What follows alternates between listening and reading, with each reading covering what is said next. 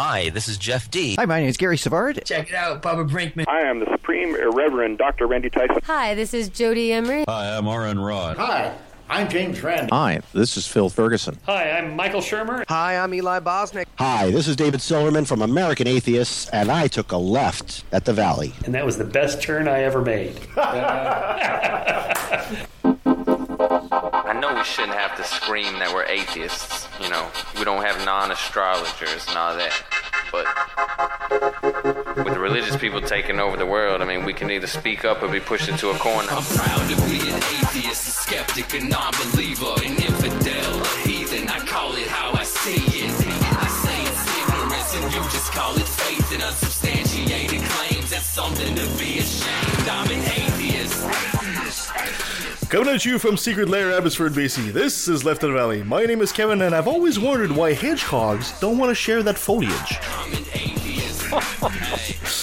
Joining me as usual is the team that proposed that gambling hotlines would be better if every fifth caller was a winner. Oh my gosh. She said that just because nobody complains doesn't mean all parachutes are perfect. Nancy. Yeah, because whoever doesn't get the perfect one is dead. And his girlfriend wanted something to make him look sexy, so she got drunk. Scott. I resemble that statement. She likes to hold hands at the movies, but it startles strangers. Christina. That's so mean. And she bought powdered water, but now she doesn't know what to add to it. Kirsten. That is something I wouldn't think through. Yes. Guys, welcome back. Oh, we're glad to be here. Hope you had a good week. We have returned. Yes, you're back. Yeah, we're back. It's been too long. Yeah. Always good to have the girls back. We're going to have a great show today. Today we're going to be talking about something a bit different. We're going to be talking to filmmaker old friend Damien Gillis. We'll be talking about wild salmon.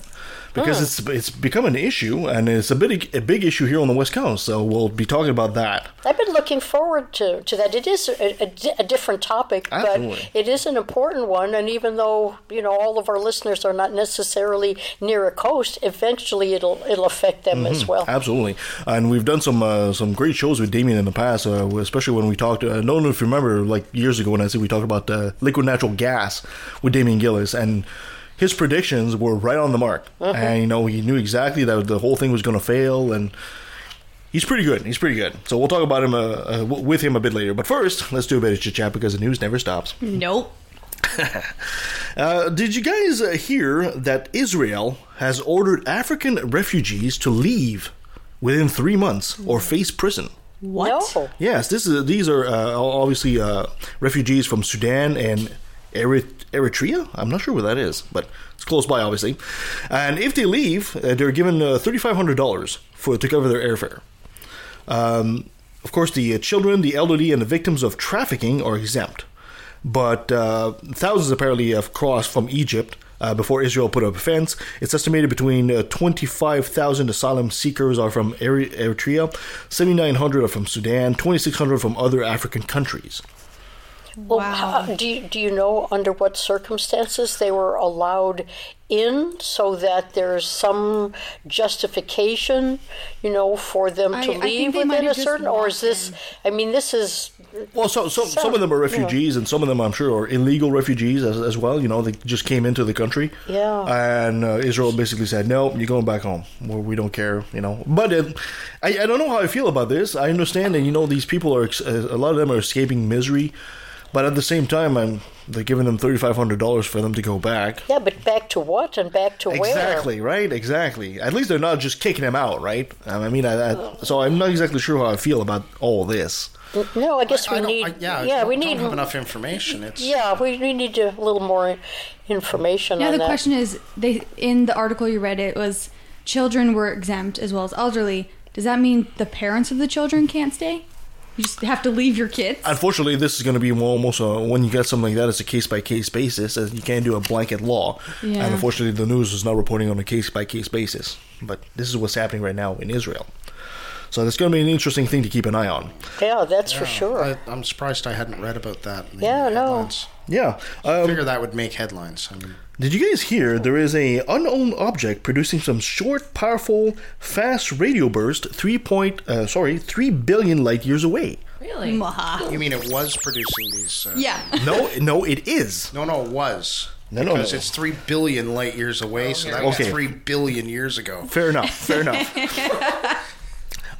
don't know what it is. Usually these kind of bursts are called, they're usually from neutron stars. Mm-hmm. But this one, it behaves more like a black hole. Ooh. And the signal keeps repeating.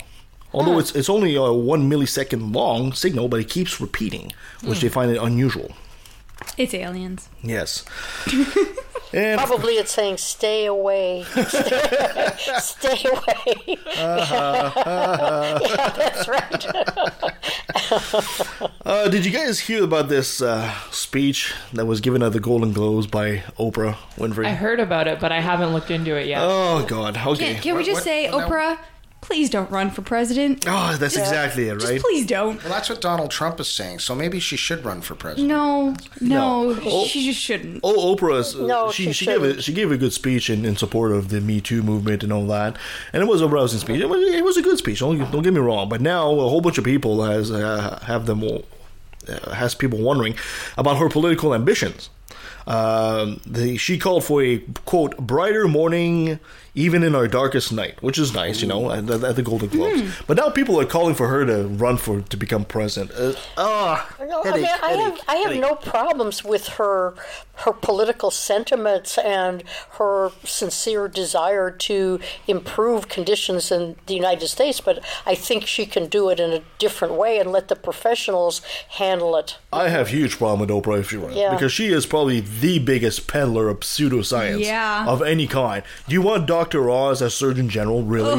Seriously? It would be. It would definitely be a new chapter in the hilarity that has become. Yes, U.S. politics has become. I don't understand why these people start thinking, oh, well, she's a billionaire, she should run the country. It's like, why are people thinking this way? She's a billionaire. She should donate money and maybe start like. Well, she has. She has. And you get a book, and you get a book. Yeah. No. You get a law, and you get a car. She did that once. I know. That's why I don't doubt her sincerity, but her qualifications and she's not a I mean, I hate to say it.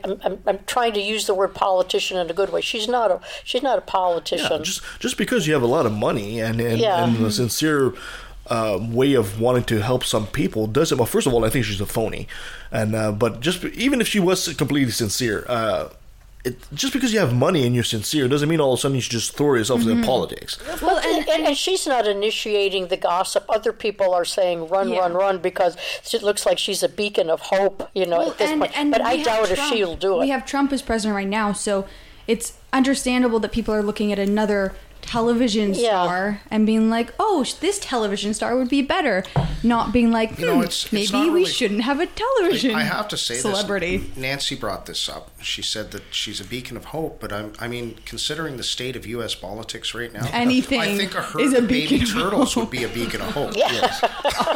Baby turtles are so cute. That's it. Well, they could turn into Ninja Turtles too later. But I think the message we need to send to the American public is just because you're in a situation right now that seems very dark and desperate doesn't mean you go on the first train that looks to be out of town, right? I mean, to use an old baseball analogy, he always says the first pitch go by. You don't swing at the first pitch, and that's what they're doing with Oprah. It's like, come on, it's Oprah Winfrey, for Christ's sake. Yeah.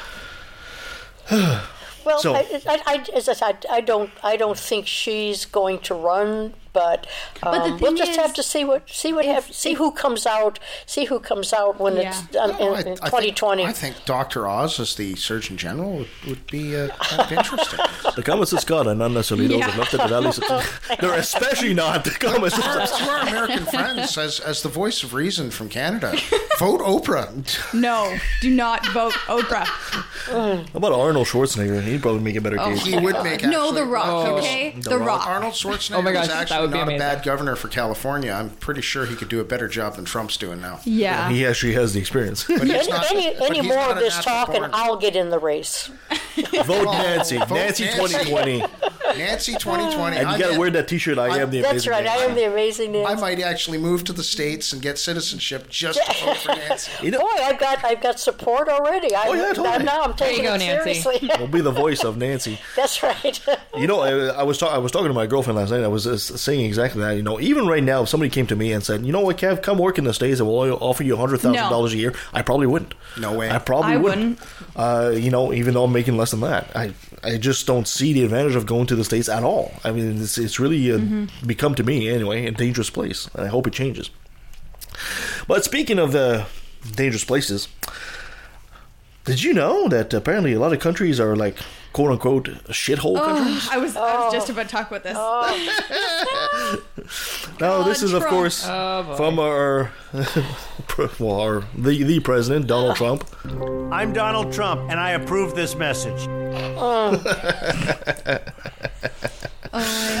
So apparently it was. We got to talk about this a bit. It was leaked that Donald Trump referred to some countries, Haiti in particular, and other African countries and all that, as quote unquote shithole countries. First of all, very presidential of him. Oh yeah. Well, I'm on the fence on something like this because first of all, people are saying, well, Donald Trump is racist. Well, duh. Duh, really? This is no big news now. Now, in history, we're in a particular time in history, right, where media is so advanced and so quick that these things come out really quickly. There was a lot of presidents that this kind of information comes out like years after they've been president. Yeah. And, Lyndon Johnson, for example. Nancy, you'll agree with me. Lyndon Johnson was crude as a man. He was very crude. I mean, there are stories of Lyndon Johnson having meetings while he's actually on the shitter. And the door's wide open, and he's discussing laws with people. That's amazing. He had a very colorful vocabulary. There's no doubt about it. And he's discussing how big his junk is and stuff like that. This is Lyndon Johnson. But the thing is, this information came out years after he was president because... That's just strange. Had Twitter been there at the time of Lyndon Johnson, you would have seen these kind of same things too. So I understand Trump saying, shithole country, and I'm sure many people have said these kind of crude things about other countries as well. Oh, these idiots and whatever. Oh, these freaking Canadians or whatever. It was behind closed doors. He was in a closed door meeting. Exactly. But he was in a closed door meeting, in a public meeting that had to do with policy, and it had to do with the government of the United States. Therefore, it really wasn't a closed door meeting in terms of privacy. He was being paid by the citizens of the United States to run the government as president, and therefore everything he does is on the record. And it also, I think, what makes it worse is the context that he was saying it in. Oh, because it was like, because it was like, why don't people from like Norway immigrate and not people from these countries? I think that brings up an interesting question, and then Americans have to really seriously Nobody wants to move to America. Why would someone from a Scandinavian country or Norway want to move to the United States? They have free health care in Norway. They have an excellent education system. They have a wonderful justice system. And they have reindeer.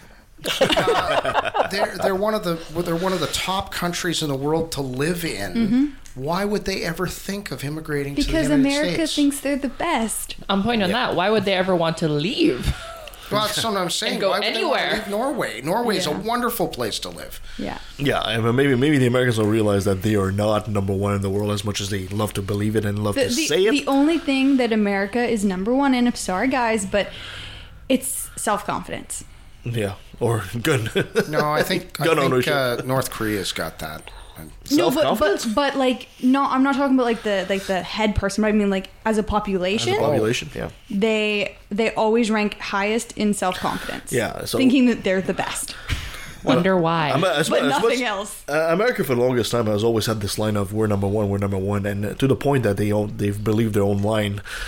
Their own selling point. Mm-hmm. And I think that's become a bit dangerous for them because now they still think they're number one, and somehow the rest of the world is like way behind, and they still think they're the shining beacon on top of the hill, and they're not.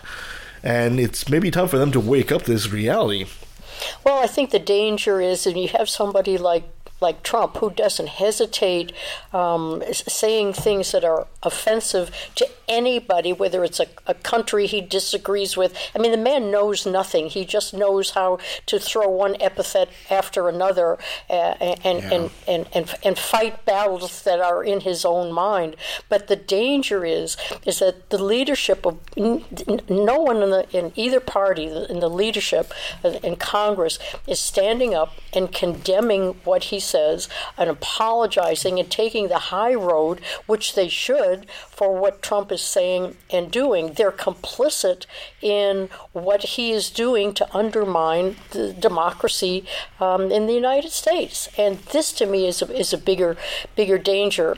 It's almost like, and I hesitate to use this analogy because so many people do, but it's almost like the good people in Germany that stood by and watched Hitler take over Congress because of their political greed and their individual ambitions, is standing by and allowing this man to do what he needs, what he is compelled to do out of his own mental illness, because they want to profit by it. And that's the danger. Yeah.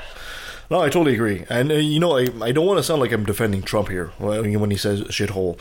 I do think that they have for president a guy who's got no valve. He's got no switch to turn to, nice no speak. filter. Because I know that every politician, like every person, even amongst us, right now, of course, we're watching the language, we're not swearing, but you should hear Nancy after the show is done. My God, she's like a total sailor. I know. I have to put the earplugs in when we finish the show. Like, oh my God. I think it comes down to there's a time and a place. Exactly. Like, you don't do crazy stuff when you're at work, but you might, party and stuff. Well, except for Scott. But, you can go party on your own time, but you're not going to be partying at work. Speak for yourself. Well, yeah, I know. I don't know what job you do, Scott, but there's I'm kind no of problem with I'm having a bit of fun, but safety guys party. Like there's a time and a place for everything. Yeah, exactly. So I totally agree. So the fact that he said that is not a big deal to me, and the fact that he's dumb enough not to realize he should not have said that during a meeting with other politicians is because I'm sure that even Barack Obama, although he was very eloquent, I'm pretty sure with him and Joe once in a while say, oh my God, these freaking Pakistanis, what a bunch of idiots or something like that. He must have said something like that because it's how you normally talk with people. Yeah. But when you get in front of the other representatives, something like that, you kind of have to be the politician, putting the switch on, and you use your nice voice. Well, the other thing is that unfortunately Trump is following a pattern of behavior and statements that have gone on for a year, and it's becoming obvious. It was obvious at the beginning that the man is a racist, and so it's if someone says something in private, that's one thing, but to just offend all of the countries that we're trying to establish relationships with, they're calling in their ambassadors and saying, excuse me, you're representing the United States. Exactly what is it that the United States is representing these days? This is interesting. What was the speech? There was a speech that was given long ago in the United States history where it was, bring us your poor, bring us your... no, this was written on the Statue of Liberty. Yeah, that's on the. But that was an actual speech, was it not? No, it's on. No, the French put that on the. They put that on there. So it's interesting that the United States, for how long has the Statue of Liberty been in? That's a good question. Since I think it's. I think you were part of the crew that installed it. Yeah, I think it's around 1911, 12. I don't. I'm really unsure. So 100 years. 100 years. The United States has had this immigration policy. Where it's, hey, everybody, this is the shining beacon of hope. Come to the United States. Bring, if you're poor, if you have opportunity here. And in one statement, Trump has let us know exactly where the United States stands now. And it isn't what's written on that statue. You get the impression that the United States is like that drunk person that invites you to a party, and then when they come back the next morning, say, "Who the hell are you? And how did you get here?" It's like, "Well, get out!" They were like too wasted this whole time. I have to correct myself. I don't know whether the French put that on. I know the author of that was Emma Lazarus, and she could have been from the U.S. This is good education right now. That part of it I can't remember. Yeah, Nancy was part of the crew that erected the statue. But they lived by that of immigration to the United States was how the United States built itself. Oh, yeah. And now Trump is turning around and in one statement, he's completely flipped that on its head and said, no, we don't want people from the shithole countries. We only want the good people to come. Yeah, exactly. And then after World War II, since he was from Germany and considered that an asshole, people considered that an ass. He told people that he and his family were really from Sweden. And I was posting on the social media this week when they were talking about this shithole. I said, have you seen places like Detroit? Talk about shithole. You want to talk about a shithole? You want to talk about ghetto? There's tons of Flint, Michigan. You want to talk about Flint, sorry, not Flynn. Flint, Flint, Michigan. Where they still have the poison water. You want to talk about shithole? Yeah. Look at your own country. Take a good look at your country. LA and New York are not the only two things. Let's talk about what's the island that still doesn't have power? Puerto Rico. That's right. See, we don't even remember the name of it because it's they push it right to the background. Yeah. So Puerto Rico's an American, what do they call colony. that? No. Oh, it's a territory. It's an American territory, and they've basically, because Puerto Rico's basically a very poor territory. Oh, don't worry. Just, oh my God, why do we even deal with them? Why can't they just fall into the ocean? Where's their president? I love how Trump was like, I'm going to meet the Puerto Rican president. It's like, you are the Puerto Rican Like, president. have you looked in a mirror lately? No, I don't think he has. Maybe he should. It'd probably crack. It makes me sad. It really does. Not Trump, just the general state of affairs. It makes me sad. Yes, in the U.S. The U.S. used to be the greatest country in the world, and they have fallen so far. It will. There's a pendulum. It will start turning. I hope you're right. Hopefully, the midterms will start. It has to turn. It really does. If it's an aberration, really, in terms of the process of democracy in the United States. The problem is how much damage is going to have to be taken care of. Well, after this guy is out of office. I think right now what the States is going through with Trump is such a test for democracy. And a country that's had democracy working for like 100 years to have this authoritarian personality come in and see if that democracy can withstand him. Yeah. I think unfortunately most Americans have a tendency to like authoritarian figures like that. So anyway, come to Canada. We have stronger beer and hockey. Poutine. We have poutine. And hockey is just way better than baseball. And Tim Hortons. Better coffee. That's right. All right, my dear Nancy, are you ready for another top 10? I am, and I'm going to give you guys a choice. I began to think that with this awful weather, that the rain and the ice and the cold, freezing rain. Yeah, Canadians who can, like to leave and go to a warmer climate someplace. I began to think, well, maybe it would be fun to do a top 10 on the 10 warmest countries to go to, countries that will really, give you the sun and the feeling of warmth that you want. And then I thought, well, should we do a top 10 having to do with the vacation destinations, or should we do a top 10 having to do with the hottest places in the world? So I'll let you guys choose. You want to do vacation destination top 10 or the hottest countries in the world top 10? I vote vacation. Because you know what? We could all use a vacation right now. Okay. Well, goodbye, hot countries. I want honeymoon options. Save that one, Nancy. Save that one. Now, because everybody usually thinks of Mazatlan, I looked for top 10s that were alternatives to Mazatlan, and so the top 10 comes from Conte Nast, which is a travel site that most people are familiar with, so it's a legitimate. Is this a top 10 like destination Canadians like, or top 10 destination? Top 10. I think that if Canadians would like it because they want to go someplace warm, I think it would be like North America. Because Canadians are much bigger travelers than the U.S. Yeah. Americans don't travel very much. Mm-hmm. They travel within the U.S., but outside the U.S. they don't. Yeah, no, these are sites that would be in definitely on the radar for Canadians. So we'll start with number 10, which is Rajasthan. How do you Rajasthan? say? Yeah, it's in India. It's in Jaipur, part of India. We have a lot of people who come from India and Canada. So that's the number 10 favorite, not a favorite, but it's a place that people really should consider, and it's becoming in the top 10. Okay. It's the state is called the India State of Princes, and it's spectacular in January.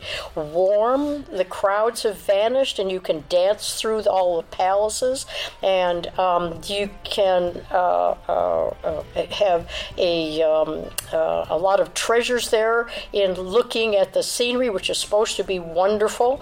And January provides a perfect weather for Arabian Nights style safari in one of the other close by states, where you can traverse the desert on the back of a camel and sleep under the stars. So that's a destination for people to consider. It's supposed to be very warm and very beautiful. How warm is it? Does it say? How warm? No, it doesn't say how warm it is. But I have a certain tolerance of warmth. Anything above 20 Celsius, I'm like, yeah, okay. I would say probably in the Celsius, probably in the high 20s, somewhere through That's there. not too bad.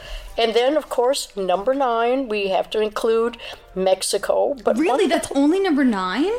Number 9. That would be higher. There's a place in Mexico that is called Tulum, Tulum. Has anyone heard of that? No. This is supposed to be a really great destination. It's on the coast, and everything is light and color. It's warm. It's exuberant people. There are parties on the beach, yoga under the trees. There's a lot of little islands close by, and it's off the tip of the Yucatan Peninsula. Yes. So you've heard of it. I've been there, actually. Yeah. There are resorts that are near the Riviera Maya for colonial Mexico, and over on the west coast, there's another place called Sayulita. I'm going to murder everything. Anyway, it's supposed to be really, really wonderful in this time of year. Number 8 to consider is Bruges in Belgium.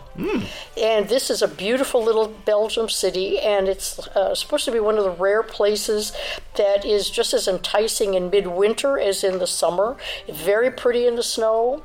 And the snow is an excellent excuse for holing up in a really wonderful place where you can sit by the fire. But it's supposed to be really gorgeous there. A lot of taverns, a lot of Belgian beer. Nancy used to be a travel agent. Yeah.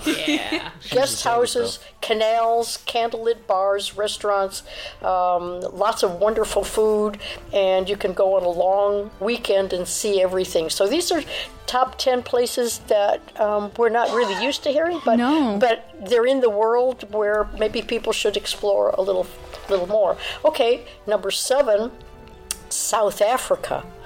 And it's called Clifton Beach in South Africa. Has anyone heard of that?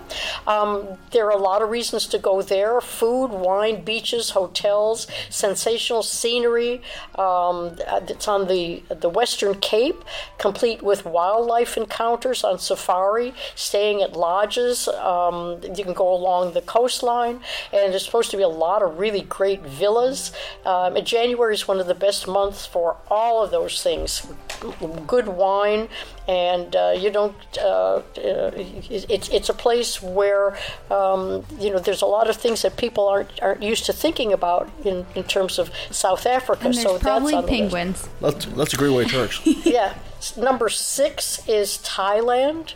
Thailand is heavenly in January. It's peak season. Very popular around here. Very popular. Bangkok is about as pleasant as it's going to get. So that's a place that, Thailand is becoming a really big tourist destination. Totally is. Yeah, and January is a wonderful time to think about that. Belize is number 5. Hot and humid, and it rains a lot.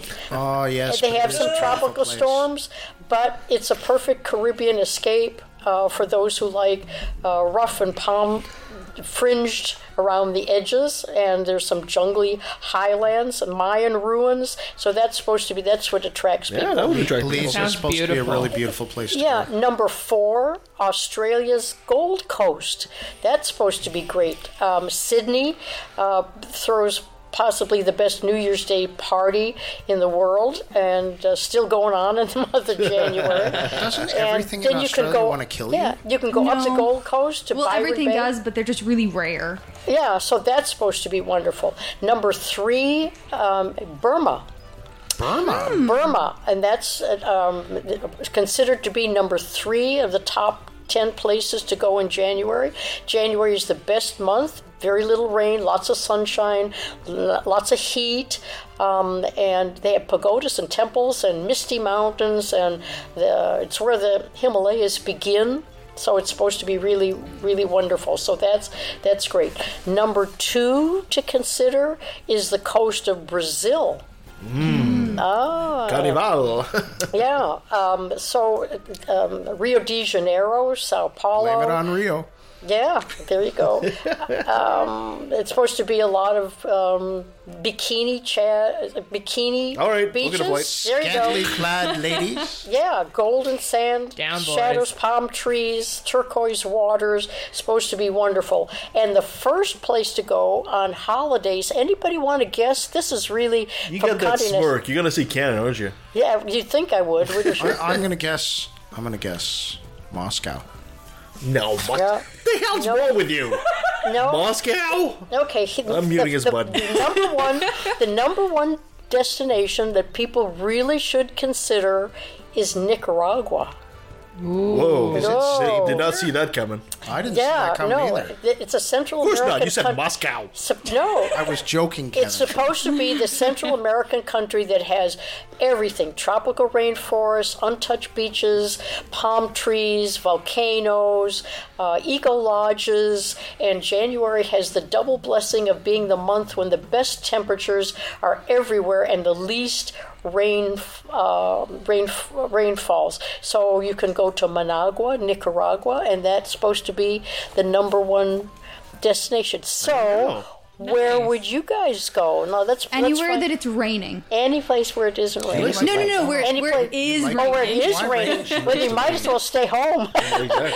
No, not freezing rain. Oh, cold. Like, where would you go that's that tropical? If it's rain? wet, I want green tropical. trees, I don't want heat. and horses. I need cold. Okay. I'm Canadian. Okay. But no, there's something about I agree. I don't there's like something heat. about being in a tropical location, jungle maybe, where the rain is falling and it's like 27 degrees Celsius and 100% humidity. No.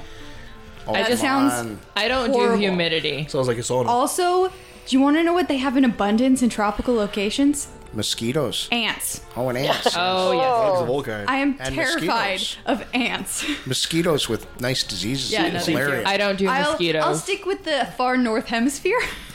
See, it depends on what kind of Well, a lot of traveler you are. Central America, South America, and North America are starting to get all the killer bees too, right? So Oh, yeah. you got that to worry about. North hemisphere. I'll go to Iceland, guys. Yeah, I'll go that'd to be nice place. Iceland. Iceland sounds like an awesome band. They got the hot springs. Heck Actually, Reykjavik, Geothermal Iceland stuff. is on several lists. Mm-hmm. It depends on the interesting thing is you can go to 3 lists and the top 10 is completely different on all of those. I want to go So- and stay in those like glass igloos that you can watch the north, Ice Palace. The Northern Lights. Northern Lights. the Aurora Borealis. Yeah. It depends what kind of traveler you are. I mean, for myself, I'm not much of a beach person. If I spend one No. afternoon on the beach, No. I'm sad. I'd rather go hiking on a mountain. I like to explore. Right? Yeah. So when I went to Mexico several years ago. It was one of the best damn things I ever did because what I said to everybody, I went around Christmas time.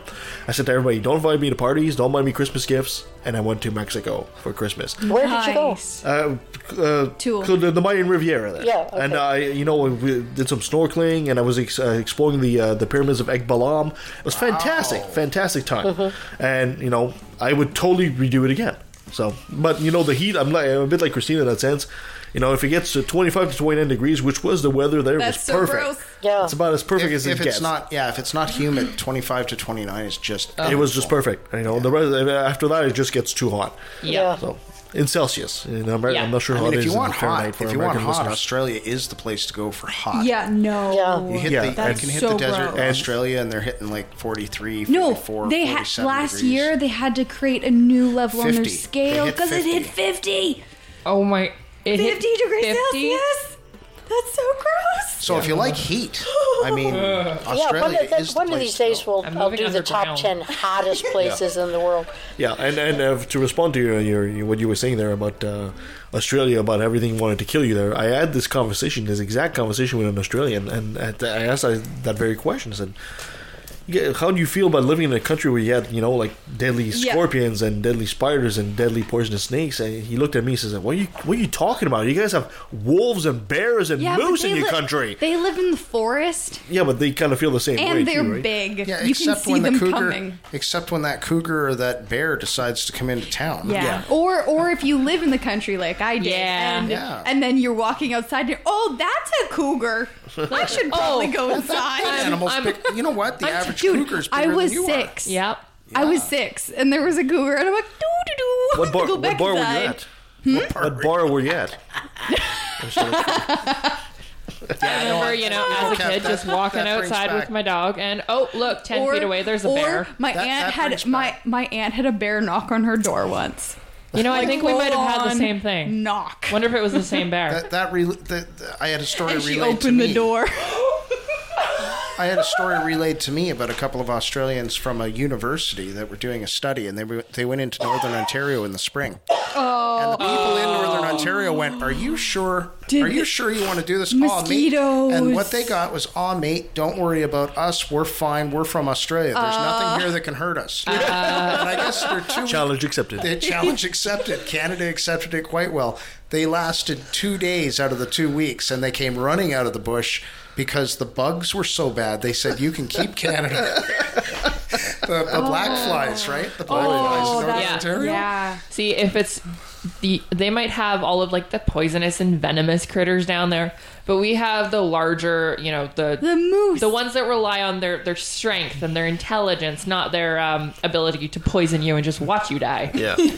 Well, and there's work involved in this one. And we have copious quantities of black flies and mosquitoes from about Manitoba over to Newfoundland. That's why I'm going to stay on the West Coast. The black flies and mosquitoes are so bad that if you go out and you are not protected, you will be desiccated within 3 days. I despise mosquitoes on such an incredible level. I guess that's why it's not on the destination list. It's not on the Northern Ontario and Quebec are not on the destination. I feel like they beeline for me in a group of people. It's terrible. Yeah. You're just very tasty and black flies are interesting. She's a hotter run. She runs like temperature-wise, hot.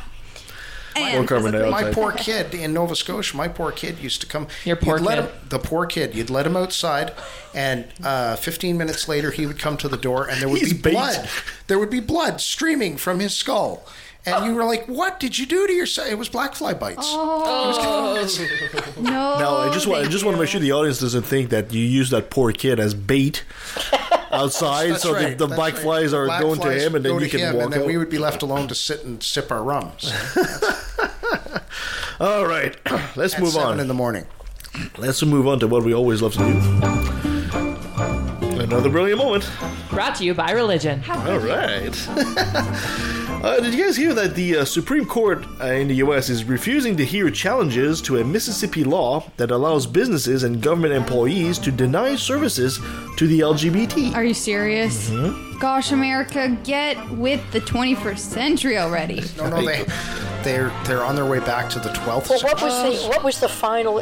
The Supreme Court isn't hearing it. What was the final ruling by the Mississippi has a law that basically they called it the Protecting Freedom of Conscience from Government Discrimination Act. Right. Oh my gosh. Which allows state employees, corporation individuals, and healthcare providers and non-profit organizations to use religion as a justification to discriminate against nearly anyone. Same-sex couples, single mothers, divorcees, and anyone who has had sex outside of marriage. Oh, whoa! Seriously? How would they know? Mississippi. Yeah. Wait a minute. So how many people do they actually serve? I was thinking about this, and could this actually be turned around? If the LGBT community from around the U.S. got together and pooled money and started buying businesses, could this be turned around and actually reverse discrimination so that it forced the law? Because you know damn well that if the Christians started getting discriminated against, all hell would break loose. They already think they are. They do. But so Mississippi has the law, and it went to... It went to the Supreme Court. The Supreme Court said... No, before it went to the Supreme Court, where did it go? Oh, that's a good question. The article doesn't say, unfortunately. So you do, because it has to go, it has to go through the different levels the of circuit court. Yeah. It apparently, I was reading up on this, and it went to the Supreme Court. I thought it was the Supreme Court, and they overtook. There was an injunction, or there was against the law, and the next level of court basically overturned it and said no, that injunction is not going to stand. The law stands. Right. And apparently, they have to. There's one more step they can go. They can go one step. Yeah, because it would seem as though that law has been overturned in the Supreme Court. Says we've got nothing else to add. We've already been there, done that. So they put the law in, and then somebody filed an injunction against it. Right. One of the courts turned around and said, "You can't do that." Right. Now the higher court has turned around and said, "No, that judge was out of line. You can do that." Well, it's not. Yes, but the Supreme Court can refuse to hear it because they agree that. The Supreme Court's refused to hear it now. Right. They said, we're not going to. As it stands, the law right now promises that the state government will not punish people who refuse to provide services to people because of religious opposition to same-sex marriage, extramarital sex, or transgender people. In fact, in Mississippi, women can now be fired for wearing pants. What? No, I think that is the stupidest thing. That's going to be overturned. Or having premarital sex under the new sweeping new religious freedom law designed to allow discrimination against the LGBT. No, they're doing their best to say this is our stance, but it's not going to stand. It's not going to. The way the law reads, and I didn't read what you did, Kevin. I read that it was basically the government's not going to interfere with those quasi-religious decisions. So if a business decides because of your affiliation that they don't want to serve you, the government's not going to step in and say, hey, we're going to levy fines against you. That's great. But what if the LGBT community was to start opening businesses, and when a Christian walks in, say, no, fuck you, we're not serving you? Yeah, well, unfortunately... that's what I'm wondering. Like, if that was to start happening, it's then the they same would have thing. to open it up. But then they would have to open the law up, and damn well the court would side with the Christians, which would mean that if they uphold it for the Christians, they have to uphold it for the LGBT. Well, it may be because we're getting into territory that I'm not... I can't talk about because I don't know enough. But it could be that the Supreme Court turned this down because they're hearing the Masterpiece Cake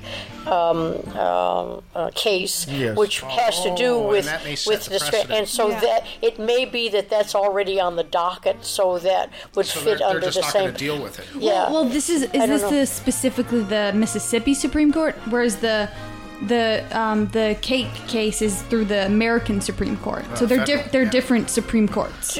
Yeah, but the federal would actually set. It just says Supreme Court. So I think it's the state Supreme Court. So, but with the Masterpiece Cake. That's that case that will be for the whole United States. Yeah, that's the Supreme Court of the United States. But then a challenge could be mounted in Mississippi based on the United States Supreme Court findings. Constitutional. It's confusing. There's not enough information for us to really. I say we start pooling money. We do a GoFundMe page, and we start buying business or forming businesses in Mississippi, or where is this? It's in Mississippi, and start forming businesses there, and refuse to serve Christians. So I'm curious. Because I've actually been having this conversation with my twin sister. Yeah, I was thinking of that too. What do you guys think about governments having specific groups you can't discriminate against? All groups should not be discriminated. Well, but what I mean is, because there are groups that do get discriminated more, like based on like your religion, your sexuality. Because like in Canada, you can't discriminate against people. Anyone. Well, yeah. Those are but the thing is, you can discriminate, like, because you can like say, oh, I'm not going to hire you because of your criminal record. Like, there are things that you can discriminate against. Well, okay, but a criminal record is not considered discrimination. Exactly. Because someone who has a criminal record They've done is showing that they're not trustworthy. Mm-hmm. And a great many jobs, like if you were a thief, You couldn't, and I'm totally. hiring you into a payroll position. Do you think I'm going to hire you into a payroll position? You're not qualified. No. Yeah.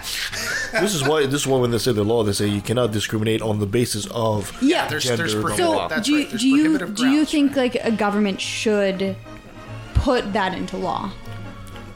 Put what into law? Saying that you can't discriminate against the protected people. classes. They already have it. No. But I'm just curious. If you were to redo the government, should they do that? Well, yes. I think it depends on your population and the level of maturity. We've obviously proven ourselves not mature enough to not have a government authority impose something like that on us. Because I personally 100% think that and this is government should put that in place. Something place. that you can't change about yourself. Yeah, totally. The fact that you're gay, you cannot change that. That is not something. You're black. You can't change the color of your skin. Yeah. So things that are just part of you as a human being, they are not allowed to discriminate. You've got red hair. Oh, we don't hire gingers. They have no soul. They're not allowed to say that. The reason I ask is because my twin sister actually thinks that government shouldn't. She's a libertarian. They should put that into law. But they already do. I mean, there already are anti-discrimination. So I don't understand. My twin sister thinks the free market. She thinks the free market should be the only thing. I know. Yeah, and you know, and I know, right? Yeah, like I've been having a very long conversation with her. You should tell her to move to Honduras. So what you need to do is bring out. Are you talking about laws in Canada or the U.S.? Well, any government. She doesn't think any government should put. Then you just need to show her the Constitution and say it already is. No, in but the she thinks that she thinks that any in a government they shouldn't do that. Right. But she's entitled to her opinion. Yeah. Kevin said it may not be correct, but she's certainly entitled. Kevin said it very well, and I think he was 100% right. Damn right. We are not mature enough as a species. Yeah. As people, we're not mature enough, and I think the best way of describing what your sister believes in is back when Germany was taking the Jews off to the concentration camps, and they were taking people who had physical deformities. They were taking people who had different religions. They were taking people who had whatever didn't fit their little plan was going off to the concentration camps. And there was a speech made by, there was something written by someone. I don't know if it was a poem or a speech. Oh, it's when they came for... First they came for the Unionists, right? Then they came for the Nationalists. Then they came for the... But when they came for me... Yeah, when I finally turned around, when they came for me, there was no one left to fight for me. Exactly. And this is what that promotes. If you don't put those laws in place to say, hey, you know what, you can't discriminate against a person for what that person is, for who they are. You cannot do that. Well, yeah, there's things you can't control. So the person's black, the person has red hair, the person's religion, we protect religion, and I don't think we should. Because that's a belief that the person forms, right? That it's not part of who they are, it's something that they become. And they can easily unbecome it. Yeah. The way I look at the religion part of that is, why would you apply for a job that goes against something you believe in your religion? That just seems kind of stupid and backwards to me. That's true. But then you're limiting maybe somebody feels that they can serve the public, whether it's a Christian or a Muslim and it doesn't matter if it was a Muslim applying for a job in a Christian place, but they can still serve the public in that capacity. Yeah. Hold on. It shouldn't have to do with... Who are you people? We're having way more discussion about something like this today than we ever have before. Who are you people? I mean, I know... This is serious stuff. Well, no, I've been having a week long... It has been an ongoing conversation. I think it's the Trump effect. It's the Trump conversation. The Trump effect. Wow. It's the Trump effect. Nancy, you might... I'll blame everything on Trump. I can see the studies from major universities about the Trump effect. Let me move on to another story. It would be... Because we could have a whole show on this. Clock is ticking here. We love you, Kevin. So, we could do a show on this. We should. You guys hear about Paula White? No. Who's Paula White? She's a prosperity gospel minister who has often served as a spiritual advisor to Donald Trump. Oh my gosh, yes, I have heard about this. Well, now White is raising eyebrows with a new scheme that involves asking her followers to send her up to a full month's salary or else face consequences. I hate these people. I hate them so much. I was thinking of crafting a letter to our audience, asking them to send us, or else there will be consequences. Hey, send us a month's salary. Sign up for Patreon, guys. That's right. I've got it. We'll do a GoFundMe. Save my soul. Send me a month of your salary. All Christians, please send me a month of your salary. And then I'll go to You church. will help save my soul. And then after a couple of months, you just say, I'm sorry, it's not working.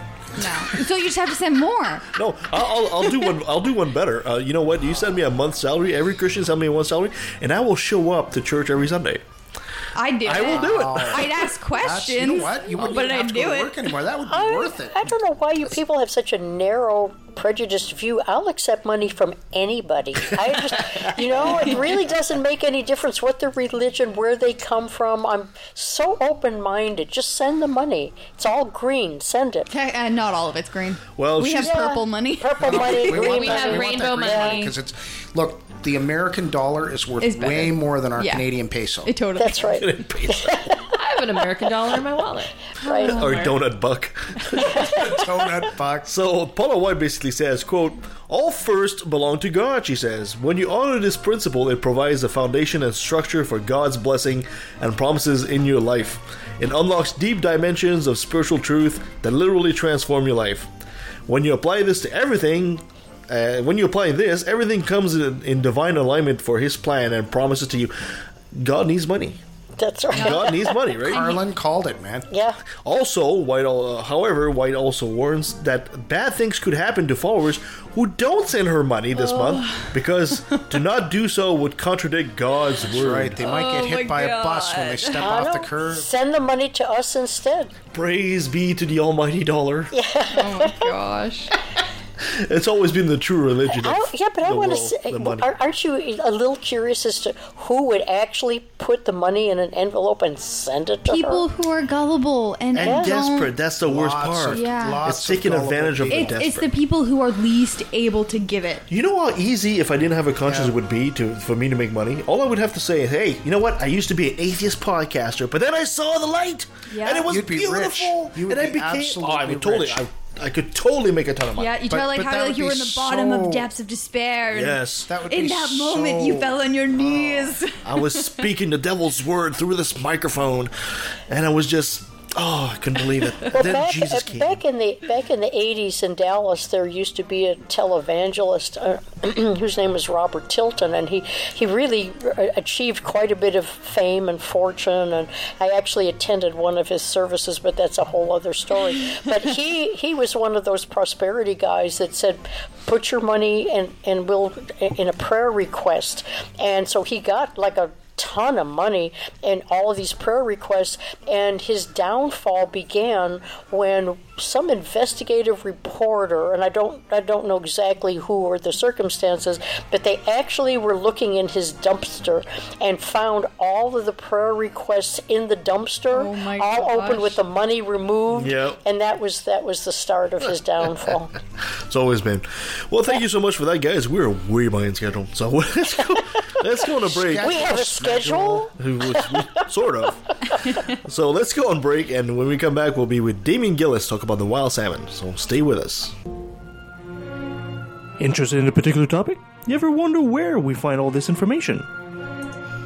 The Common Sense Canadian is a forum for critical discussion of the key issues shaping our world today: water, energy, food security, and how we manage our resources to the public benefit while preserving our environment. So go to commonsensecanadian.ca. It's uncommonly sensible.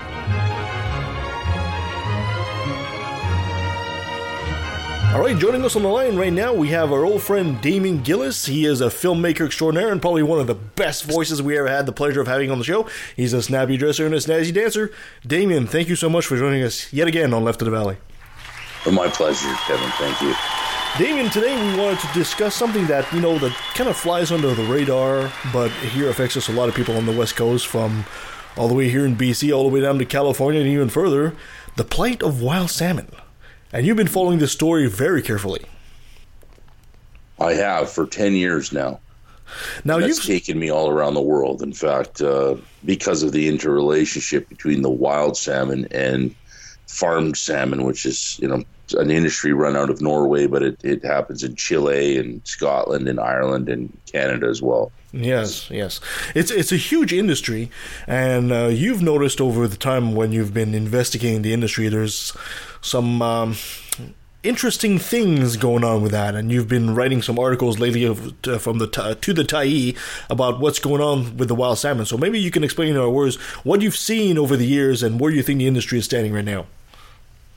Well, we know the wild salmon has been in pretty steady decline over the years, and of course there are many different runs, 5 or 6 different species depending on whether you count steelhead, and many different rivers and streams up and down the coast and into the heartland of BC. So, there are a lot of different issues going on in different places. But what I've been doing of late is really looking back through the lens of government officials who are supposed to be regulating the farm salmon industry and protecting and conserving wild fish.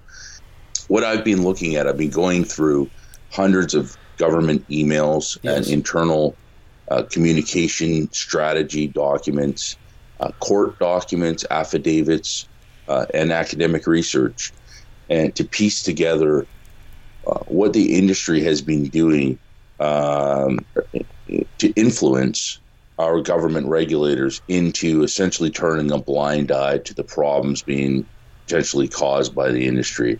So what I see in the narrative that I've reported on in the Tyee over 2 different pieces, which are on their website, the Tyee.ca, is what could, I think, be very fairly described as a captured regulator. And that is a phenomenon that we've seen it happen in the oil and gas sector and other places.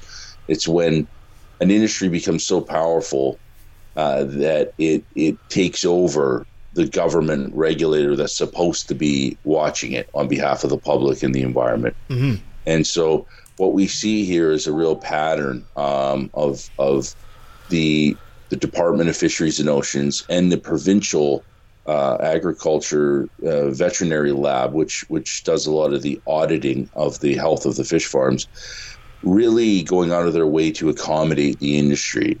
And when new science is happening, and using cutting-edge genomic testing methods out of the Pacific Biological Station in Nanaimo, and an institute called the Strategic Salmon Health Initiative, for a 3-year period, they were studying a disease on a salmon farm, and came to the conclusion that this disease was here in BC, despite the industry and government having maintained for years that no, it isn't. And when they came ready to publish these findings or to announce them to the public, what we see is a public relations war being waged within DFO, very much influenced by and catering to the industry, whereby they downplayed the severity of the disease in the announcement. They changed it. Instead of saying, we know that this disease is here, which these researchers were very confident, an interdisciplinary team of 8 scientists from Canada, Norway, and Scotland, all the leaders in their field, very sure that this disease is here, affecting farm fish and potentially wild fish. And yet, when the announcement was made, their higher-ups and political higher-ups within DFO made sure that the public heard that it was only a potential or possible discovery, and they went out of their way to downplay the significance of it. And this is something that has been happening for a number of years with other viruses and diseases connected to farm salmon and wild salmon. And what's clear to me is that we don't have a properly functioning federal regulator. And there's another situation that emerges kind of tied to this is a federal court order came down in 2015 telling the regulator, DFO, that they have to test the hatchery fish that come from the industry. They grow them on land to a certain point, what we call smolts, a few inches long, and then transfer them in ships and put them into these open net pen containers in the ocean. which is where the interaction happens with the viruses and diseases and parasites between farm fish and wild fish, and where the risk is. And there is a law under Section 56 of the Fishery General Regulation that says you can't transfer a fish into the ocean that has a virus or that is infected or diseased, as it may be harmful to wild salmon, and that is, a mandate of the Department of Fisheries and Oceans to protect wild salmon. So there was a discovery that one of these hatcheries was just riddled with piscine reovirus, PRV, which is the viral precursor to a disease called heart and skeletal muscular inflammation, which in Norway has killed up to 20% of the fish on particular farms in the height of a disease bloom in Norway. So we know that it can affect fish. And when this discovery was made and this evidence was presented to court, the judge, Justice Donald Rennie, ordered DFO to begin testing for this virus and disease, and to not allow the transfer of these fish into the ocean. And for 2 years, he gave them 4 months to comply, and for 2 years, the federal regulator did nothing, completely ignored a court order. And so the people that brought that case, which was salmon biologist and fish farm critic Alexandra Morton, and EcoJustice, the law firm, they filed a new suit, and that will be proceeding this year. They're just submitting evidence now, and a court date is yet to be set. But in response to this, rather than, first of all, follow the court order and the law that it's based on, and follow their constitutional responsibility to protect and conserve wild fish, DFO has gone out of its way to invent excuses here. They've reinterpreted their constitutional mandate to say, oh, we don't really need to protect all fish or an individual fish. We just need to ensure that the whole conservation unit isn't wiped out. And as long as it's not going to do that, as long as we don't believe that's going to happen, then we think it's okay. And they've also determined that basically what they're now going to do is change the law itself, which would make the judge's order, it would undermine it. It would make it moot potentially, because the law that he's basing his ruling on is no longer there. And this is really breathtaking. This isn't really coming from the minister, and the minister has been charged with by the prime minister listening to science, implementing the precautionary principle, following the recommendations of the Cohen inquiry into wild salmon, and so his underlings are going around trying to change laws, and it's really wholly inappropriate for our civil servants to be doing this. So okay, just to make sure that our audience gets this straight, I'm just going to do a big picture thing here. So essentially, what happened is they're doing these. They're hatching the eggs they're farming the salmon on the land in some big pools, right? And when they reach a certain age, and because of the conditions on these farms, some of these young smolts get disease, and then they put them into the water, right side by side with the wild salmon, but like in those big nets, I'm assuming, right? Yeah. And and of course, these diseased fish are essentially affecting the wild stock as well. And the DFO knows about this. They have the scientific data that says this is happening, and yet they're turning a blind eye because the industry lobby is too powerful. In the big picture, that's what's happening. Now, then that's a good overview. Now, I'll just say is we don't yet really know what the impact. I mean, this science has to be done sort of in a logical sequence. There should be more resources for the science, but there is at least sufficient resources to do some of this science, and that was all directed under a federal judicial inquiry in 2012, the Cohen Commission inquiry. Yes, I remember that. Directed that more of this science be done. Okay, so this lab was set up, the Strategic Salmon Health Initiative. They went off and did some of it. They determined, okay, first of all, this disease, HSMI, is here. we then learned also that piscine reovirus causes HSMI, like HIV causes AIDS. Okay, the virus and the disease. Okay. We know that these viruses and diseases now exist in BC's waters. We know that the disease has had a significant impact on farmed salmon in Norway. It's been a leading cause of mortality and financial losses for them in over the past decade. We also know from a very recent study published in the respected journal PLOS One that fish with carrying PRV, wild fish with PRV, which is the viral precursor to HSMI, it's easier to test for PRV. So it could be very well that they have both the virus and the disease. But we know for sure they had the virus, and they had trouble making it to their natal streams. And we know that the percentage of fish that had PRV below Hell's Gate, which is the biggest navigational challenge on the Fraser River, was much higher than above Hell's Gate. And so what that would suggest is that just like you or I would have more trouble completing a marathon, let alone maybe, I don't know about you, but even a 10-kilometer run, if we were perfectly healthy, or I should say if we had a cold, than compared to if we were perfectly healthy. And so these salmon have a very harrowing journey, the ones that go all the way up the Fraser River and off side streams of the Fraser tributaries, and to do their spawning.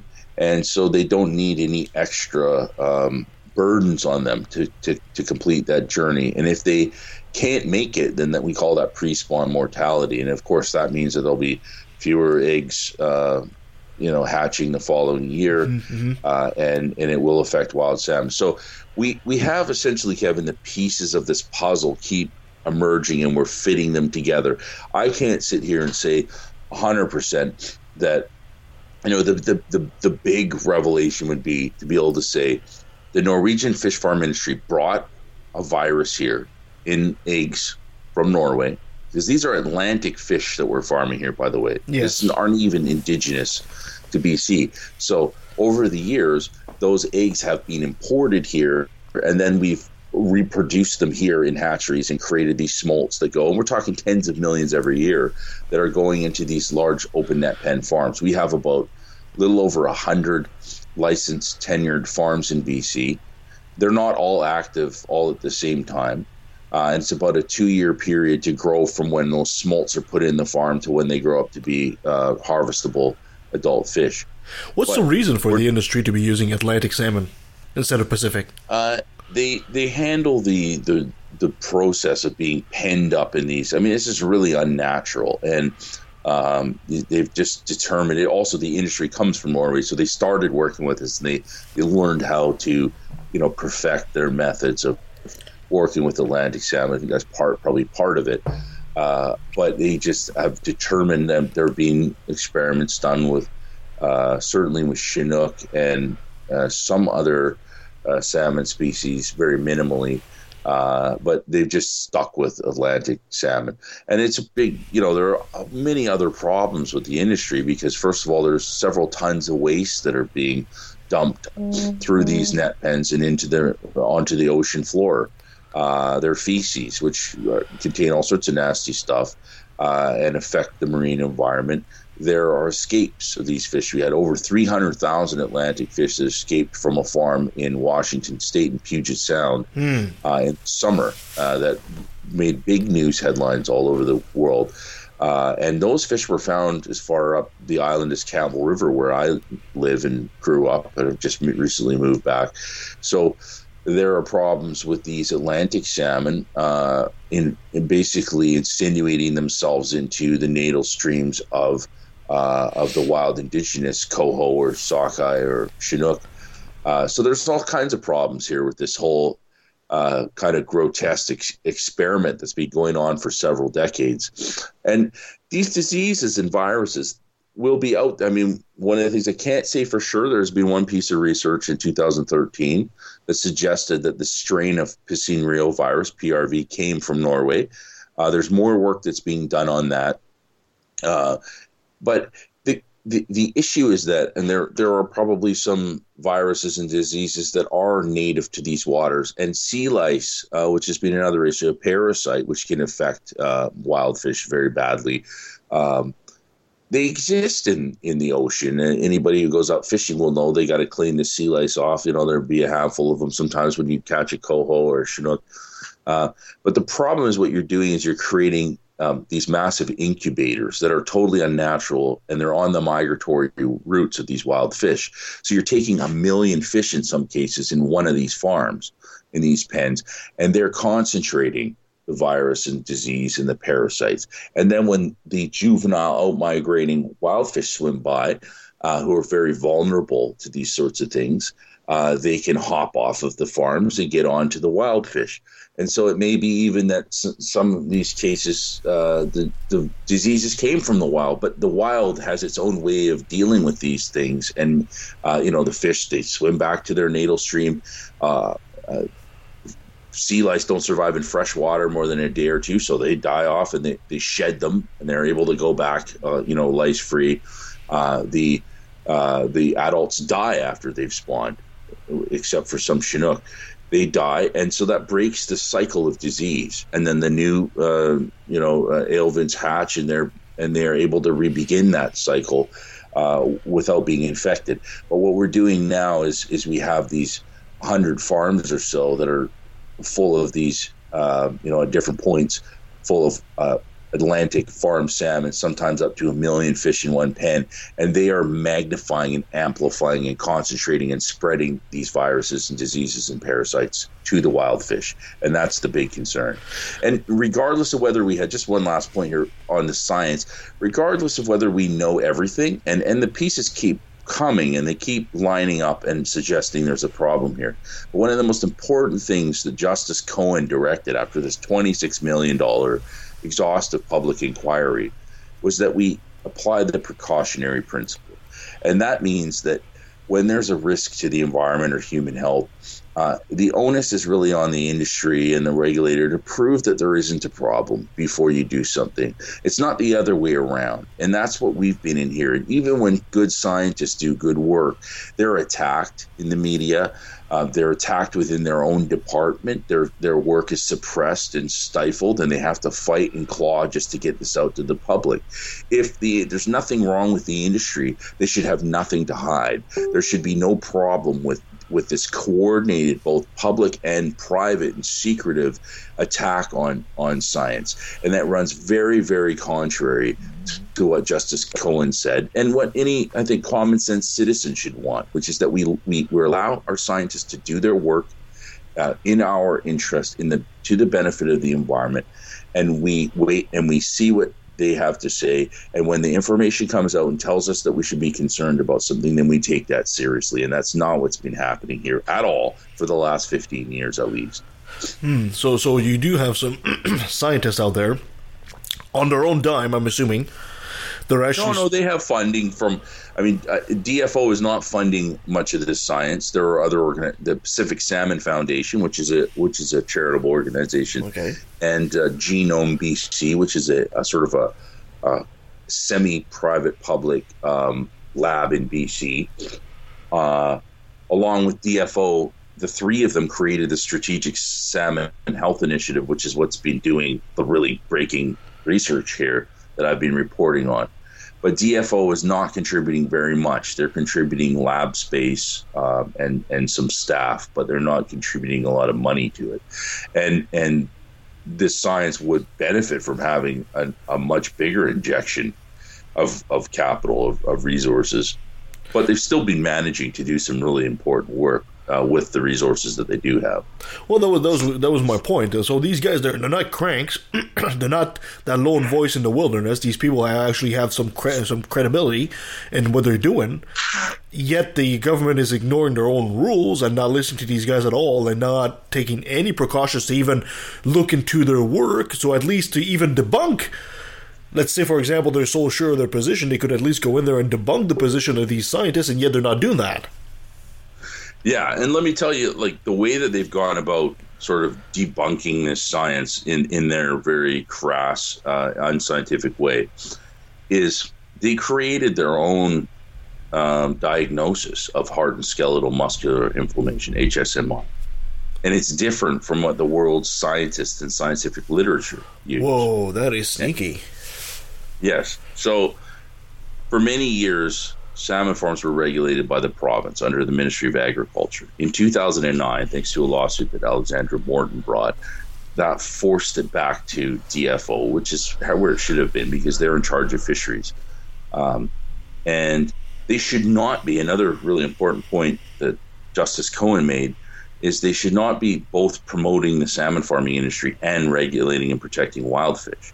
That's called a conflict of interest. Yes. And so this was one of the things that he urged be broken up, and that promotion of salmon farming could go to Industry Canada, which is designed to promote industry in Canada.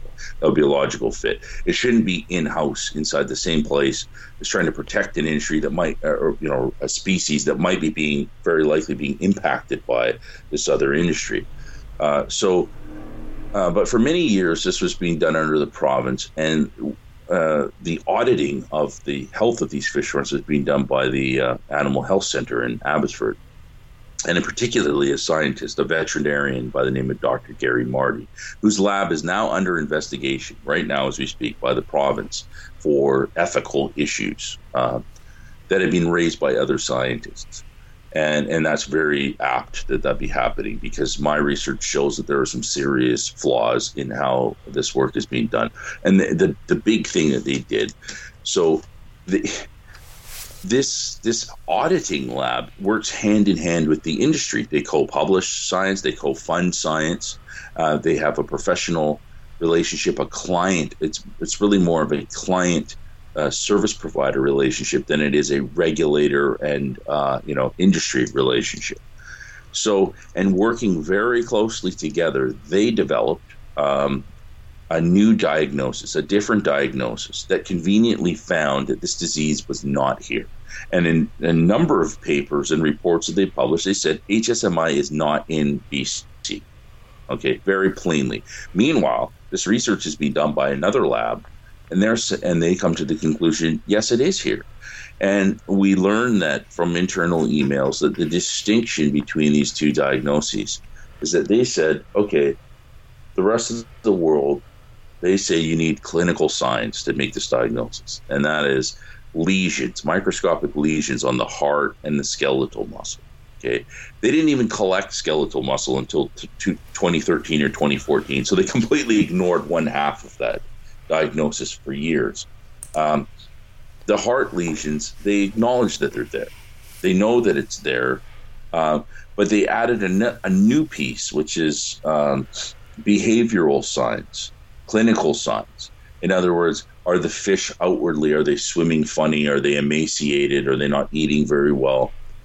Okay, there are situations where those clinical signs can be present, and the fish has the disease, but the fish may have the disease and not show that stuff. And it depends on a whole bunch of other factors like the temperature in the ocean, salinity, acidification, other environmental factors, like if there are other stressors in the environment, like an algal bloom or parasites, then they may be more likely, just like you or I could be carrying a disease and we don't even know it. And then something significant happens. We have a really stressful event in our life or whatever. And then all of a sudden it kicks in and then we get really sick. And then you can see, the person's sick. So the international scientists who have set the standard for this disease have been very careful to warn that you do not use clinical signs to make this diagnosis. All you need to do is cut these fish open, take out the heart, take out the skeletal tissue, and put it under a microscope and see, are these lesions here or not? Is it affecting the tissues? And if it is, then it has the disease. And these guys made up a different diagnosis. And of course, in determining whether there's clinical signs, the government is relying on the industry's own reports from their farms. They're not going out there and watching and saying, oh yeah, we see clinical signs. They're calling the farmer. The farm is not calling them. They're just saying, no, nothing to see here. We're taking them at their word.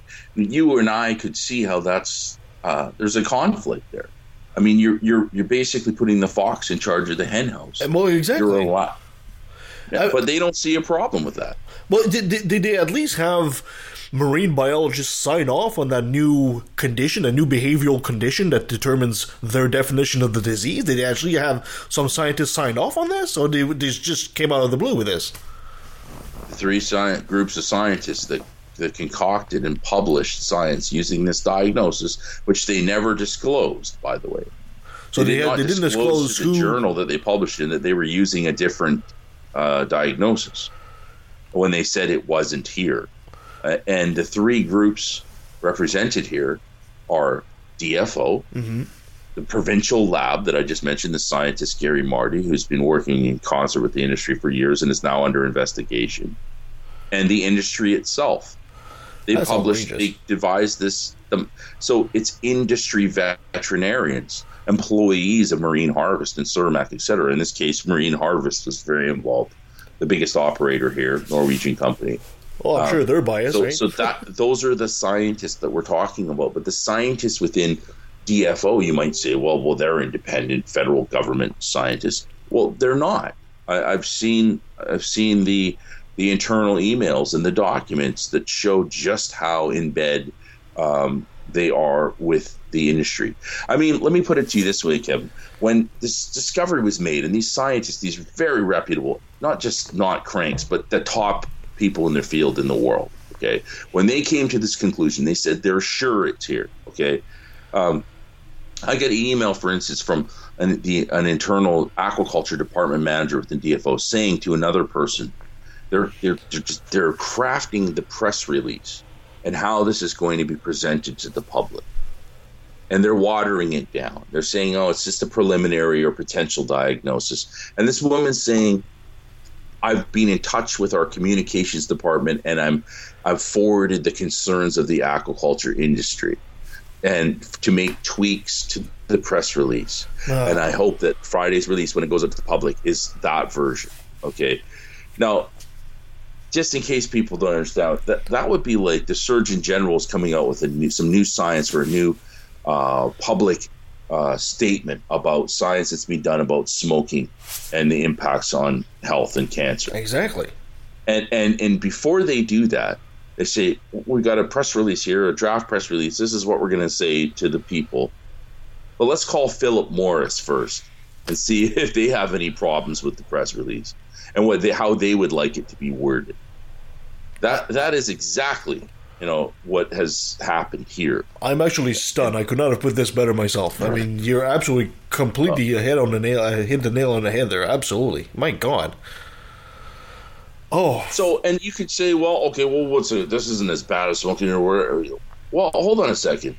This is salmon, as you understand, in British Columbia. And I think part of the problem is that a lot of DFO and their management decisions and the minister, we haven't had a fisheries minister in Canada from British Columbia since the 1980s in John Fraser. That, in spite of the fact that something like 60% of the aquaculture industry in Canada is in BC. And the biggest wild fisheries still around since the collapse of the cod on the East Coast are in BC. So BC is the game. BC is the most important fishery place in Canada. Yeah. So why do we continue having these East Coast or Central Canadian fisheries ministers who don't know and don't really care about what happens to wild fish? And the thing is, it is very important. It's very important to First Nations who've been protesting this industry for years and have been involved in an occupation of the farms and a legal battle over that in recent months. It's important to the entire ecosystem. As you know, the bears, the eagles, the wolves are forests that are fed by the nutrients from the fish when these animals take them in the forest, and the carcasses put all this nitrogen, and that's why we have these huge coastal forests are partly. So you and I both understand, and I think most of your listeners will, that wild salmon is hugely important. There's still twice as many people employed in the wild fishery, even though it's a shadow of its former self, very possibly related to this aquaculture industry coming in here over the years. But it still employs more people. Tourism, we're talking close to 200,000. Yeah. Forestry, in the beleaguered forestry and pulp and paper sectors together are 60,000 jobs. Fish farms, 1,400. And sure, there are some spin-off jobs in processing, and there's lawyers and public relations people and other people that service this industry. But it is absolutely paltry compared to what the value of the wild fish, especially when you look at ecotourism and all this bear viewing and whale watching. Yes. And all of the things that depend on that. So it is a big deal when our federal regulator and this provincial lab that's helping them do this and the industry are all working together to turn their back on wild fish. And that's what's been going on. And unless the minister, decides to intervene here radically, the problem with regulatory capture is it pervades an entire management structure. It's like a cancer, so that the few scientists that I've mentioned that are actually doing their jobs, they become the exception to the rule. They become the aberration.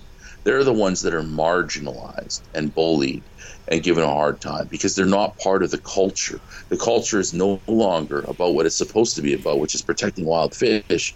The culture is now about this convoluted business of promoting and protecting a foreign-owned aquaculture business using Atlantic fish that aren't even from here.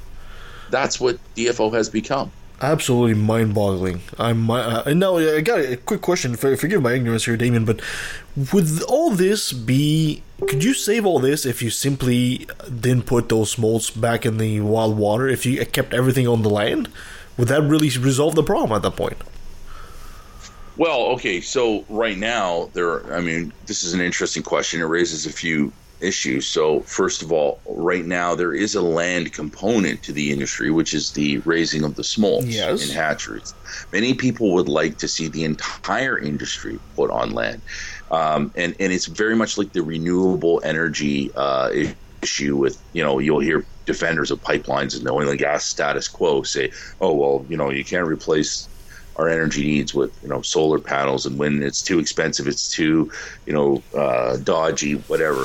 Well, we've seen that in the last decade that certainly they play different roles and they can offer different things, but the cost comparison of various forms of renewable energy has come down dramatically relating to oil and gas. So it's actually not a pie in the sky thing. It's real now, and a lot of countries are doing this. The car industry is moving to electric, blah, blah, blah. Absolutely. So we've seen a very similar kind of thing happen in the aquaculture business, where these three big companies, they're all from Norway, they own 90% of the BC industry.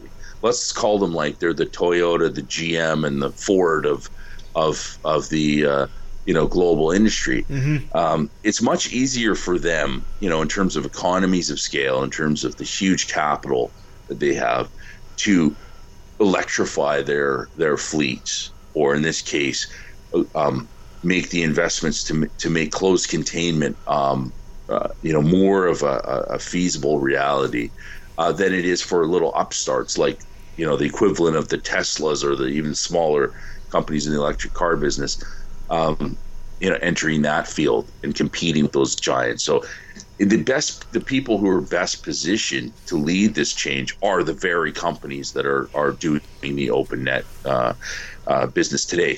But like the renewable clean tech sector, already there have been some huge advancements in closed containment. We saw a successful pilot project, Kutera, that happened. The Port McNeil Namgis First Nation was partnered in with some other partners, in Alert Bay, and they showed that it can be done. There's a huge new operation about to open in Florida, which is actually like on a comparable commercial scale. This could very much happen. It needs to happen, and it would present a lot of benefits. We wouldn't be seeing this open exchange of diseases, viruses, parasites, just the waste being dumped into the ocean. I mean, what other agriculture industry is allowed to just, like, are pig farmers allowed to just unmitigatedly dump tons and tons of their animals' feces into the Fraser River every day?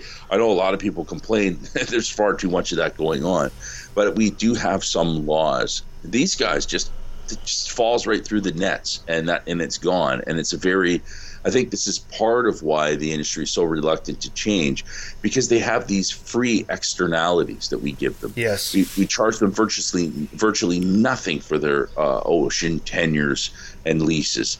We charge them virtually nothing for in terms of like the kind of comparison on land would be stumpage fees for forestry, or the tonnage fees that we charge these guys is like a few dollars a ton. So we're not getting a lot of provincial or federal revenue from this.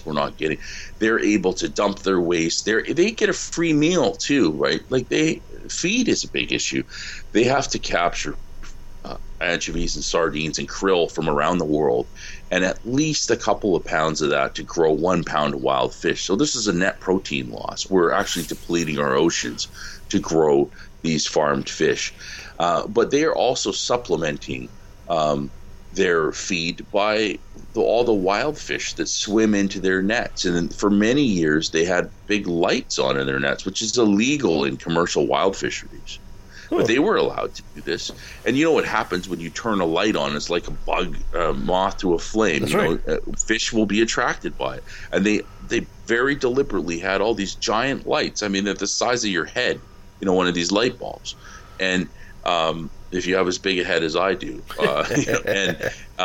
and they would attract, we know, bycatch, herring and other fish that would swim in there and feed the fish. So there's all these freebies that the industry has been receiving from being in the open ocean like this, and so them moving on to land, we're going to have to tweak some of these levers, take away some of this free stuff, and give them some incentives to move on land. But it's also, there's a lot of benefits, because you can drive a truck in there and pick up the product and take it to market.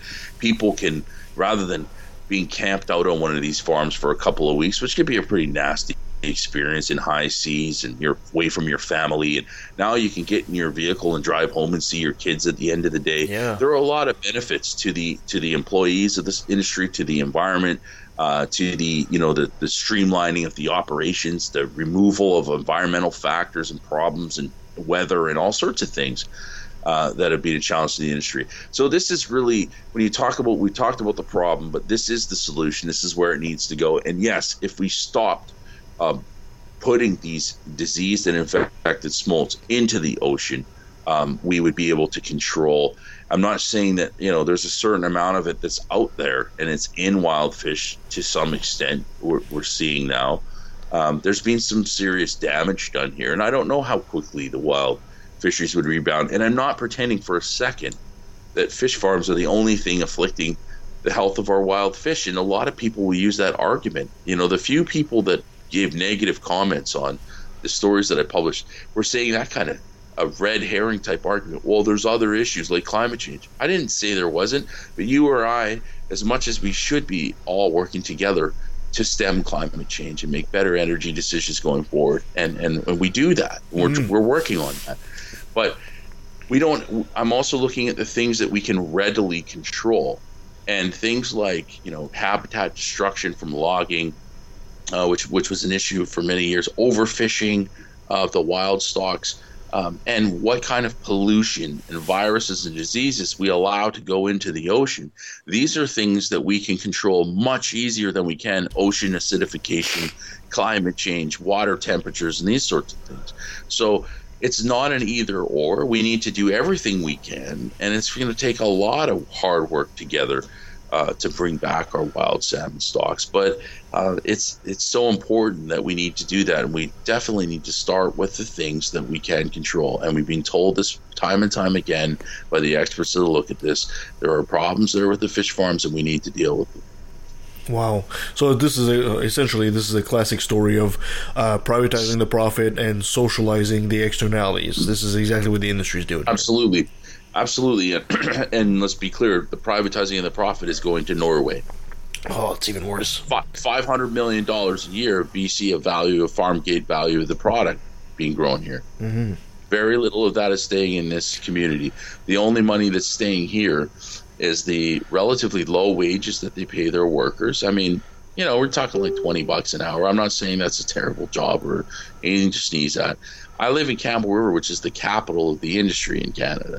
So my community disproportionately benefits in terms of there are a lot of people here. It's a very controversial thing to talk about it because it's kind of hard to do so without knowing a neighbor or somebody that works in the industry. I grant that. I'm not upset with those people, and I'm not saying they shouldn't have a job. Yeah. I'm saying that we could do it on land and they would still have a job, but it wouldn't be affecting the wild fishermen's jobs, and it wouldn't be affecting the whale watching companies and bear viewing companies and all the other people that work in this part of the world who also need to have their jobs. Exactly. So, in a quick conclusion, Damien, with the new government coming in, the new NDP government in British Columbia, and they recently just banned a trophy bear hunt. Do you feel positive about the future of this? Do you think people are starting to wake up to this issue, or do you think that people are still way asleep at the switch? Okay, well, first of all, the provincial government in the last few months has launched 3 investigations into the industry. One to do with, it was a very controversial issue. Many of your listeners will have seen this on Facebook and other places in the mainstream media, the dumping of blood water from 2 processing plants. And this happens at many other plants. This is at the end when the fish is harvested from the farm. They take it back to land and they gut it and fillet it and package it up and send it off to California or China, because we actually don't eat very much of this in BC. Right, so in the process of doing that, there's all this blood and waste, and they were just pumping this right out into Johnson Strait and Clayoquot Sound into very important wild salmon habitat. Some of this blood was tested, and it was found to contain piscine reovirus, so it's not being properly biotreated either. Okay, so they're investigating that. They're investigating the use of harmful chemicals that damage the marine environment and other sea creatures to treat sea lice on these farms, and they're investigating the ethics and operations of this provincial health audit lab that I talked about, reviewing the industry. So there's enough, should be some confidence in the fact that they've launched these investigations, but we'll have to wait to see what happens at the end of that, whether they take any action. The province can control 2 things. They control the audit lab, which basically continued to do the auditing because they were already set up for it. And so even though the responsibility is now DFO's, they made a contract with the provincial lab. So they're still involved. And they also control the ocean tenures, which is like a lease, but in the ocean, to have the farm out there. And they need that to operate. And a big chunk of these tenures, in particular in very controversial areas with the First Nations in the Broughton Archipelago area, are coming due in June. So the province has indicated it's going to think long and hard about whether or not to renew those tenures or what conditions they want to add to them. And so we'll see what happens. This is a very important time, not only for the federal DFO and fisheries minister to be hearing from the public as they try to gut this law and change the ability of make it legal for the companies to put diseased and infected smolts into the ocean. That's something that your listeners can really pay attention to and do something and lobby the federal minister not to allow that to happen. But provincially, there are these other issues that the environment minister and the agriculture minister need to be hearing from the public so that they follow through on the promises from those reviews. We saw recently, just quickly in closing, you mentioned the trophy hunt. There was also, they rejected the permit for Ajax Mine, a controversial mine near Kamloops. Both of those events, decisions were announced within days of the very unpopular decision to continue with Site C Dam. And I think that both of those decisions were made to throw a bone to the environmental minded people out there to say, we're not all bad here about the environment, and you should, but the level of political damage that the Site C decision has had, and I can just continue to hear it reverberating from all the people that I talk to, is really significant to the NDP, and it's going to take a lot more than the trophy hunt regulations or a mine here or there for them to restore public confidence in their government in terms of resource and environmental management. And so one place where they are particularly vulnerable and could be pushed to do things that they haven't in the past is around the management of these fish farms and the impacts on our wild fish. So they should really be hearing about this, and people who are really upset about what happened with Site C should use that as leverage to say, hey, if you want to even think about getting my vote next time around, you better do it. You got to do 10 things right from here on out. And one of those things has to be, the way that you approach these tenures for the fish farms. Some of them, or all of them, should not be renewed. And you need to really crack down on the shoddy work that's being done at this provincial lab and make sure that if we have a role in the regulation of the industry, that we're doing it properly at the provincial level. Mm-hmm. Excellent. So write to your MLA and write to your MP. Absolutely. Go and let them know. Yeah, I would say not just your MLA and MP, but to the ministers. So write to George Heyman, the Environment Minister. Write to Lana Popham, who's the Agriculture Minister in BC, and write to Dominic LeBlanc, who's the MP or who's the Minister of Fisheries federally. Fantastic. Damien, thank you so much for explaining this to our audience today. But the mic is all yours, my friend. Be shameless, plug yourself, go right ahead. Where can they find you? Well, I would just encourage your listeners to go to thetie.ca to check out this 2-part series that I've just published. And I continue to, even with the loss of my co-founder of the Common Sense Canadian, Rafe Mayer, who passed away tragically this past fall, continuing to publish. I've done a lot of work around Site C Dam in recent months, looking and taking a critical look at the frankly nonsensical economic arguments that the government made to continue on with the project. And I interviewed some of the top independent experts on the subject, former CEO or the former head of the Joint Review Panel into Site C Dam, Harry Swain, and just looking at the comments made by other very knowledgeable experts who really kind of undermined the reasons that the NDP gave for continuing with this project. So you can find that at commonsensecanadian.ca. Perfect. Damien, before I let you go, again, I have to say, hi, I'm Damien Gillis, and I took a left to the valley. Hi, I'm Damien Gillis, and I took a left to the valley. And that was our friend Damien Gillis, keeping an eye on the wild salmon. What a story! I'm shocked to hear all this stuff, that this fight that's happening right in our backyard, and most of us don't know anything about it. We'll absolutely have to keep an eye on it, and we'll have to have him back. And if you really care about your wild salmon, because you really should, the lifestyle of the salmon is not just a fish. Where the fish dies after it spawns, it feeds nature. It's a huge source of life. The animal, if that animal disappears, it's one of those pivot species. If that animal disappears for some reason, then you have a whole lot of species that don't rely on it. They're going to be in trouble. So let's do something about this. Let's not have this happen. Well, thank you so much, guys, for being with me on the show today. You can find us at leftofthevalley.com. You can find us on Facebook, on Twitter at LATV. You can send us an email at leftatvalley@outlook.com. And put money in the envelope. Put money in the envelope, send your envelopes, and you can play it to Nancy on the 3rd floor. Or you could support us on Patreon, which I'm setting up right now. If you have better things to do, you could just not look us up. Send us some messages of what you guys would want as rewards for Patreon. Yeah, let's do that. Yeah. Our 3 listeners, I'm sure, will be happy to send us about $1 a month. Hey, we got to start somewhere. That's right. $3 adds up. We can buy better equipment. It totally does. Bring a better show. Coming up next week, we'll be talking to our old friend Michael Shermer about his new book. That should be interesting. And at the end of the month, we'll be talking to Phil Ferguson. I'm so excited.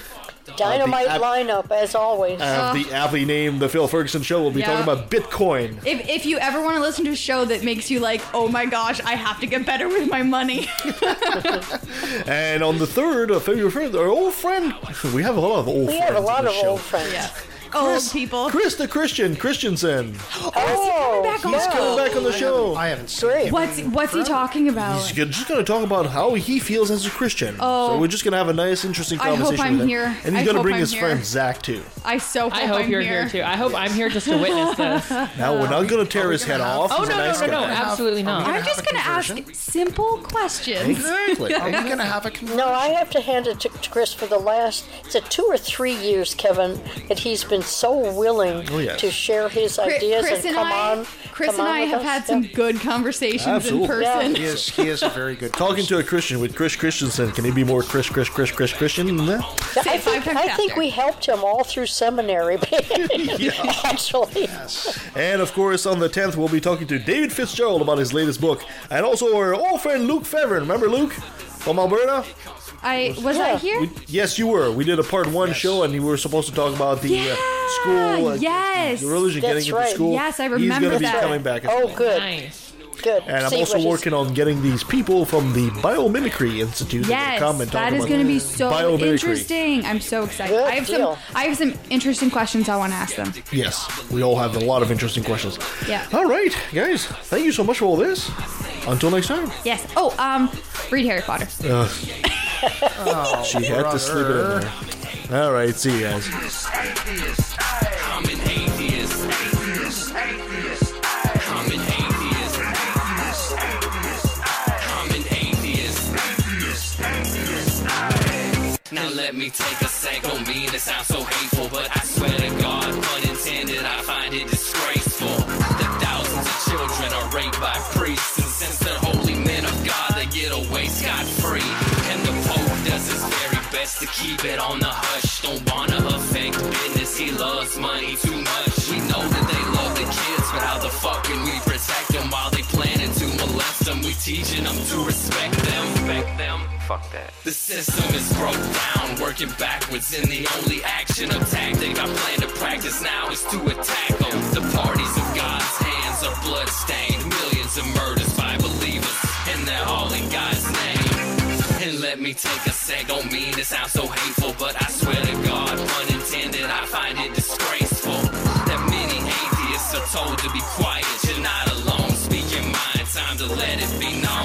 I'm proud to be an atheist, a skeptic, a non-believer, an infidel, a heathen, I call it how I see it. I say it's ignorance and you just call it faith, and unsubstantiated claims, that's something to be ashamed. I'm an atheist.